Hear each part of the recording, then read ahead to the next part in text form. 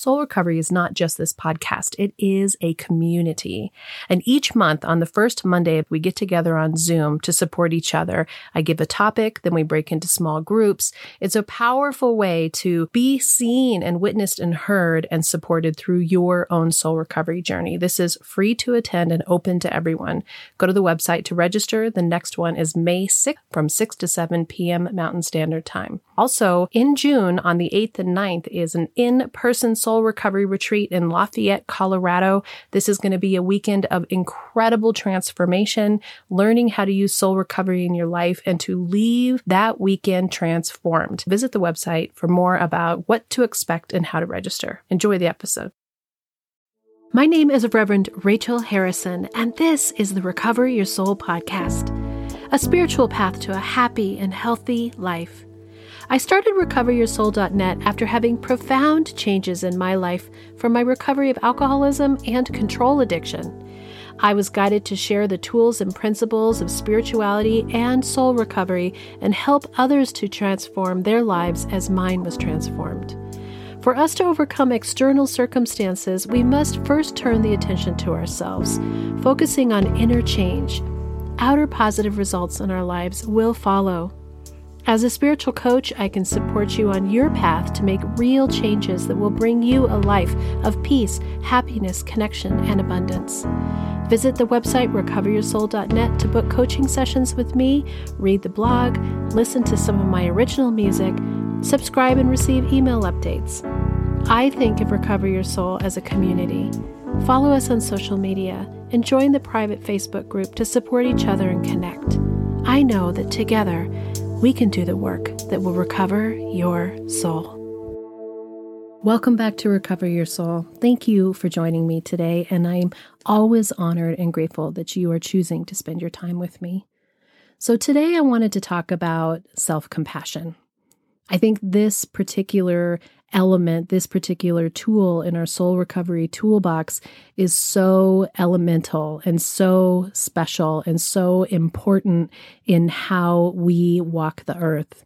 And that it can be so easy to look at somebody else who's having a hard time, who's in struggle, who is in self-doubt, who is in crisis, who is fallible, and see the humanness in them and have compassion and tenderness for them and want to give them the gift of suffering with them by letting them know how you see them. And yet, when it comes to ourselves, this is a lot harder to do. I know that so often I'll be present with somebody who is having heartache, who is having internal struggle, and I see the beauty of who they are. I feel the beauty of who they are. I see the trueness of their inner spirit and their inner light. And in those moments of doubt, they can't see it. And so I looked up, what does compassion mean? And it's defined as sympathy, pity, and concern for the suffering and the misfortune of others. And in Latin, it actually means to suffer with, to suffer together. Now, we talk a lot in soul recovery about not actually suffering with somebody, but to have concern, to have empathy, to have sympathy for somebody is a key part of allowing people to be where they are. So, how do we do that for ourselves?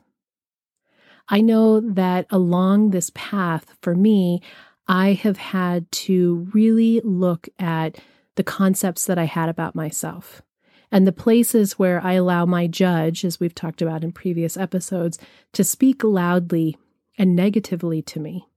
And that those voices of the judge so often are these past voices from our upbringing, from our childhood, from our teachers, from our parents, from our friends that came to us and parroted how we needed to behave to be loved and accepted. So that ego structure in us is constantly trying to stay safe, trying to stay small, trying to keep us from being hurt. And so what it will do is it will come and it'll tell you that you're not doing something right, that you're less than, that you're not enough, that you're not worthy, that you messed it up, that you're not perfect. And as I said, you can be with somebody else who is in heartbreak and heartache and suffering, and you don't see a broken person who doesn't deserve love and compassion. You see somebody who deserves love and compassion. So how can we start to give that to ourselves?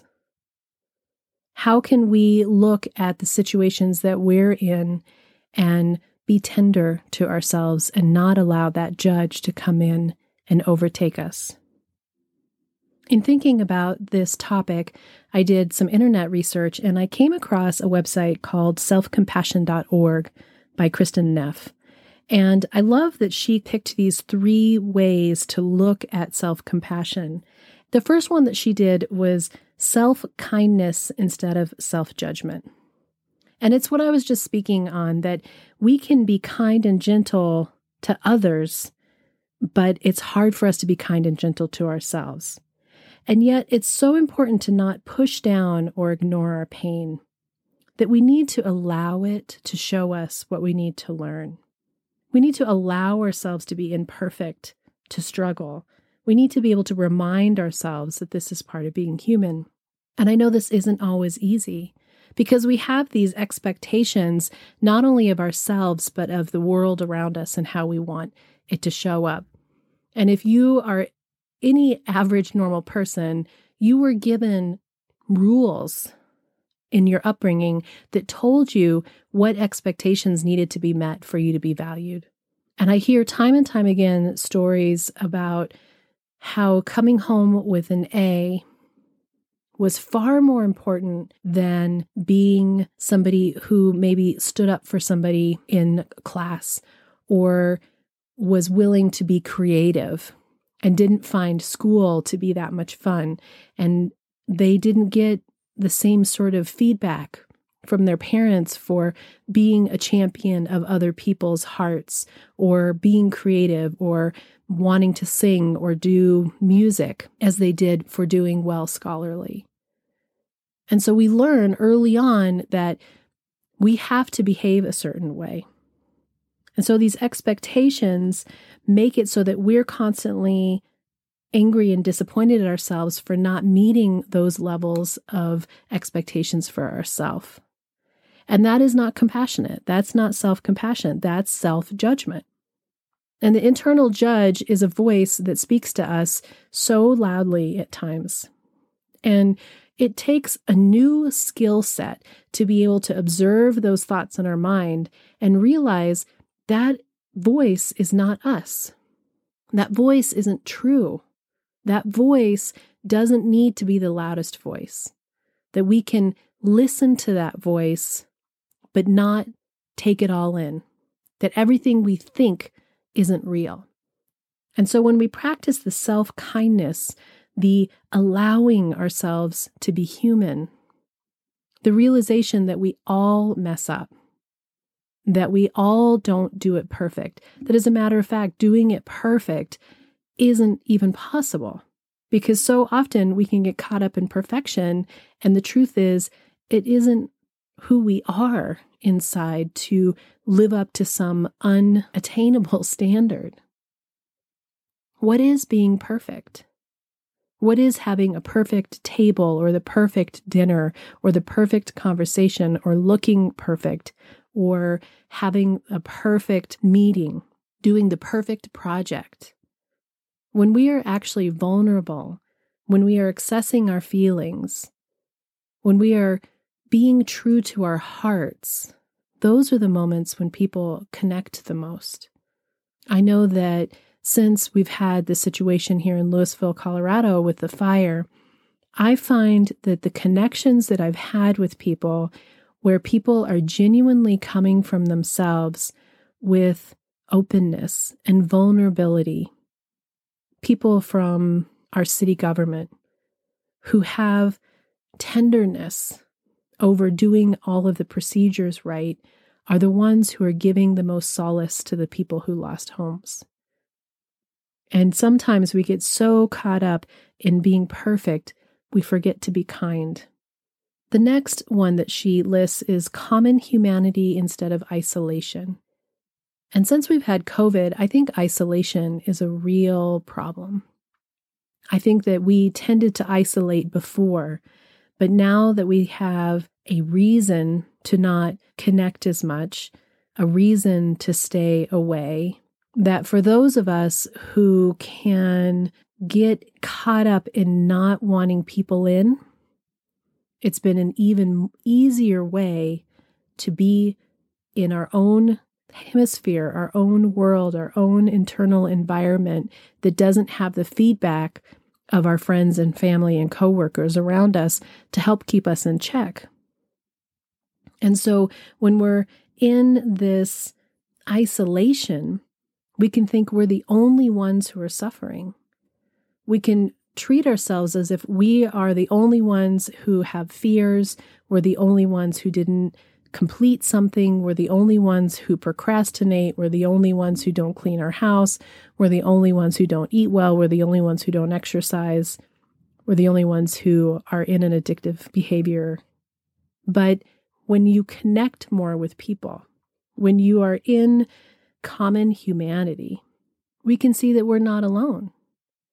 We can see that all humans suffer, that this is the human condition, that being fallible, being raw, being vulnerable, not doing everything right, not feeling perfectly right all the time, being in pain, being sad, being joyous, being excited. These are all aspects of humanity. And I know that what I loved about being in the 12-step program was it really felt like it was almost the beginning of me understanding that you could be surrounded by people that you maybe would never interact with otherwise. You wouldn't have been drawn to them in a social setting. You wouldn't have hung out with them at school. You wouldn't have been drawn to them at work to do things after work. But as you go around the room and people share their experience, strength, and hope, you become aware that we have a commonality, that they too suffered, that they too had a relapse, that they too are working on their communication with their family, that they too need tenderness to be able to work through their addictions. And when you look across the room at them, what you see is you see somebody who you know can make it if they're willing to work hard at it. And yet when it comes to us and it comes our turn to talk, it can be easy to be hard on ourselves. But then there's a switch that happens, I think, when you connect with people in that way, where you can see that they see you with that same level of compassion that you see when you look at them. And then that allows you to have compassion for yourself. It's so valuable to not allow yourself to feel alone. And I know for many people, isolation and loneliness is their way of life. And it's incredibly painful. It can be easy for someone like me who is an introvert, extrovert, to maybe say to somebody, well, why don't you join a intramural sports team or go do things that interest you? Because once you've walked down the path of isolation, it can be really hard to come back into society, into trusting, into having faith. But that's a form of self-compassion, is to be gentle with yourself in that process. And to be interested in reconnecting with others, be interested in allowing people in, be willing to allow people in, be willing to see that there is always support if you find the group that fits for you, which is why I think it's so great that there's so many different recovery programs for all kinds of stuff. There's 12-step, there's different support groups, there's therapy groups, there's sports groups. There's so many ways for people to come together, religious organizations, Facebook groups. I know that since we've had the fire here in Louisville, the Facebook group for our town has been such a resource of people to feel like they can connect and share their story and offer each other hope. So whatever it is for you, that's a form of self-compassion, is to be willing to reach out, be willing to receive love, and be willing to give that love so that it can be a circle. The third one that she has listed is mindfulness instead of identification. And mindfulness is non-judgmental. It's a receptive state of mind where you can observe thoughts and feelings as they are and not deny or suppress them. We can't ignore the pain we feel. But compassion allows us to be present with those feelings, to not judge them. If we can come from this mindful, non-judgmental state, it means that you can be in grief. It means that you can be in sorrow. It means you can be in heartache. It means that you can be in loss. And just be with it. I think we get so much attention to pulling up our bootstraps and just moving on. Pull up your big boy panties and just keep going. And although I think that it's important to not go back and ruminate on the hurts and the sufferings and the things that happened in your life that were painful, if there is a need for it to flow through you, it's important that you allow it to flow through you because it has a purpose in doing that when we don't deny or suppress those feelings. And when we're mindful, we can see them in a different way. We're not identifying with them. We're observing them. We're allowing ourselves to notice them in a new way. Oh, I am feeling stressed. I can feel in my body that I have this tension in my body and I'm feeling anxious. Observing this anxiousness and just in being mindful and present with it, it'll relax. Or you can look at it a little bit differently and question, where is this anxiousness coming from? Oh, my life feels really unsettled right now. And that is scary. But when we don't identify with, I am an anxious person, I have anxiety, I am diagnosed as anxiety and depressive, I am a depressed person, versus I have depressive thoughts. My heart hurts sometimes. And then to be able to use that self-compassion to move into a place of connection with your higher power. What is your higher power telling you? How can you connect to that, knowing and trusting that you are supported and you are loved and you're okay, even in the suffering? Just like how we do with friends, that we can be present with them and see them in the light and know that they're having a hard time and have the faith that this too shall pass. And that if they can stay in the lightness, even with the pain and even with the suffering, that there will be something that comes from this. There'll be learning that comes from this. There'll be awareness. Oftentimes the question is, what do I need to do for myself right now?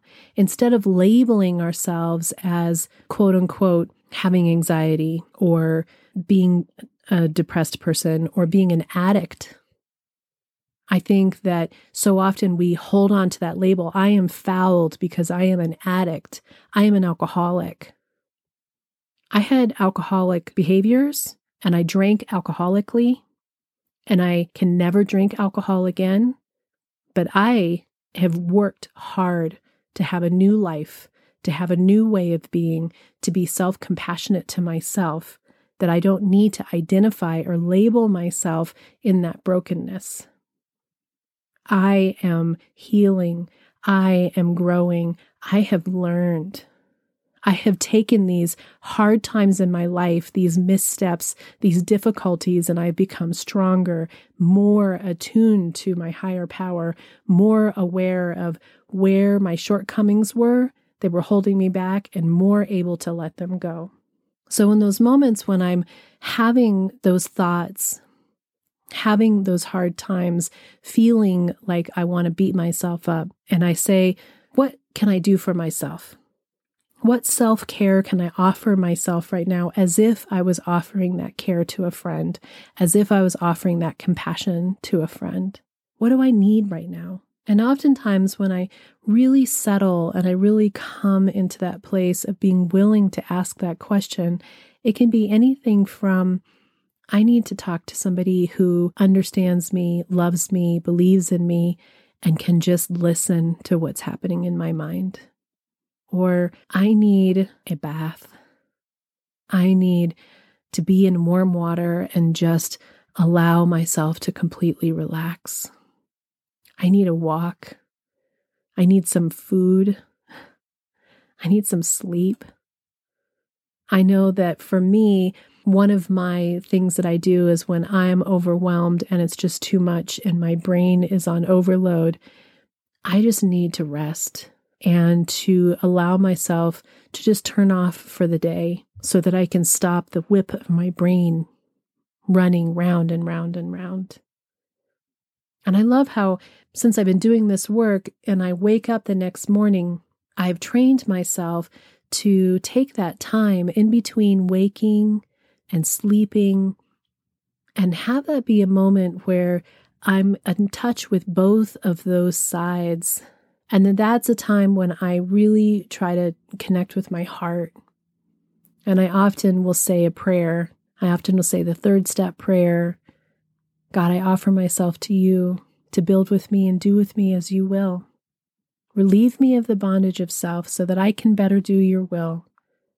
Take away my difficulties. The victory over them can bear witness to those I can help with your power and your love and your way of life. Or I might say an affirmative prayer like, I am so happy and grateful for this blessed day. I'm excited for what's to come today. I'm open. I'm receptive. I'm ready. And then when I step out of the bed, I'm in a state of mind that is open and receptive to the good of the day, regardless of what my day before was. Because every day, every moment is the opportunity to start anew. We spend so much time stuck in the past of how it felt yesterday, or what was happening, or the stresses, or the relationships of what the patterns have been. And yet every day is the opportunity to be compassionate to ourselves of things that we may have done, behaviors we may have had, things that we said in a relationship, ways that we were, to start fresh, to have a new way of connecting and being with somebody. I also loved that on the selfcompassion.org site, she talked about the two kinds of compassion that we can have for ourselves. One is kindness and strength, that these aspects of self-compassion have such important values to us, but they have different ways of helping us. Kindness is that inner healing, that accepting ourselves in all our human imperfection, loving ourselves as who we are in that moment, being open to growth and learning and transformation and seeing the things that happen in our life as a path to get there. That we sometimes have to go through these difficult times to move to a new place, to be willing to see the other side, to let go of that doesn't serve us anymore, to reassure ourselves and connect to our higher power for care and tenderness, to be kind to ourselves, to be present with our pain or our sadness or our suffering, just as we would a good friend. And then the other was strength, outer change. These are things such as taking steps to protect ourselves, motivating ourselves by taking action. We get those intuitive voices in our heads of things that have been given to us in our connection with higher power, and then we need to have the self-compassion, that strength to move forward with those steps, to take the next right action. Choosing our happiness and needs over being subordinate to somebody else, which sometimes means saying no. Most of us are so channeled and so taught to say yes so that we'll be accepted. What if we took away the shoulds and don't do them unless it feels right for you? What if we could say no? What if we could actually allow ourselves to have boundaries and have that strength and self-compassion to be clear in our communication with people about what we need from them, leaving unhealthy situations or relationships if needed. And also being able to say yes in times when we normally wouldn't, to have the strength to say, that is scary to me, but I'm going to say yes. That's outside of my norm of something that I would do in my comfort level. I'm going to say yes. I'm going to have self-compassion in the strength of knowing that I can handle the next thing. I can learn the next thing. I can strive and achieve the next level for myself. Treat yourself as you would your best friend. Be kind to yourself as you would your best friend. Be your internal best friend. When we have this self-compassion for ourselves and we have this kindness and strength, we can be kinder and stronger for the people around us. We can let go of the need to control. We can be present with what is. We can be gentle to ourselves and others. But just like on the airplane where you're supposed to put the oxygen mask on yourself before you help anybody else, self-compassion is how you put your spiritual oxygen mask on yourself. It's essential for soul recovery. Until next time, namaste. Thank you for listening. I hope this episode offered you some tools and guidance and inspiration on your journey to recover your soul. If you'd like some support and encouragement with your soul recovery, book a coaching session with me. When you are ready for change, it's amazing what can be done in just a few sessions with some support. There's never any long-term commitment. This is your personal journey, and I'm just here to be a guide and assist you in connecting with your fullest and happiest self. Go to the website, recoveryoursoul.net, and there you can find out more about me, book your coaching or spiritual counseling session, subscribe to receive our email updates, listen to some of my music. I have some originals, and I've had various bands over the years.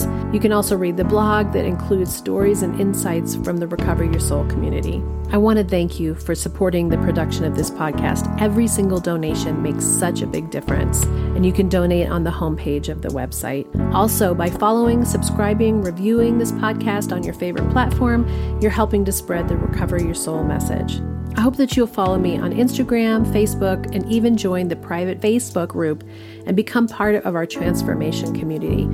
Share who you are, share where you're from, share your story. Let's all connect. Until next time, namaste.